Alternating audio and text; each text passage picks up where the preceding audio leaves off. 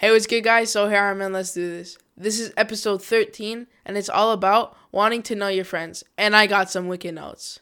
You can't hold me back, you can't hold me down. Put me in the game, gotta get it right now. Whoa, on me, you know what I want and only. All them other ones is phony. Moving like a drum, I'm on beat.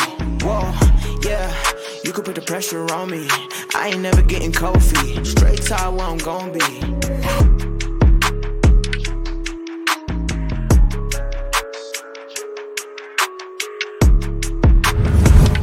Let's talk about friendship.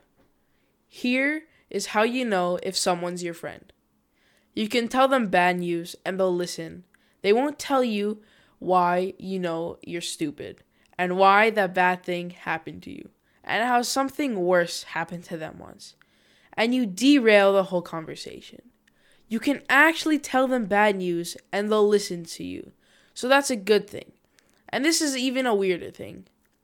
You can tell them good news and they'll help you celebrate. And that's a really good way off.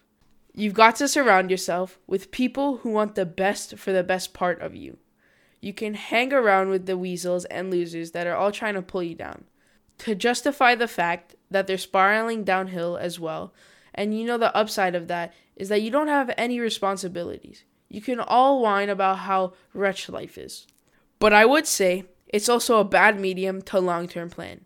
And so it's acceptable and desirable to try to surround yourself with people who are facilitating your development. And you might say, well, I've got people around. I know them well. They're not doing that well. And that they don't fit into that category. It's like, what's your point? What are you going to do with them exactly? If they listen and cooperate with you and move towards a better future, great. If they don't pay any attention and they keep doing the same damn things over and over again, they're not going anywhere. And it's painful. Then maybe the proper thing to do is say, you just have your misery. I'll go off and have my life. And maybe you'll wake up at some point in the future and think that's a better way of being, because just putting up with it is almost, well, they call it enabling. I would say both the right and the responsibility to surround yourself with the people who are good for the best part of you.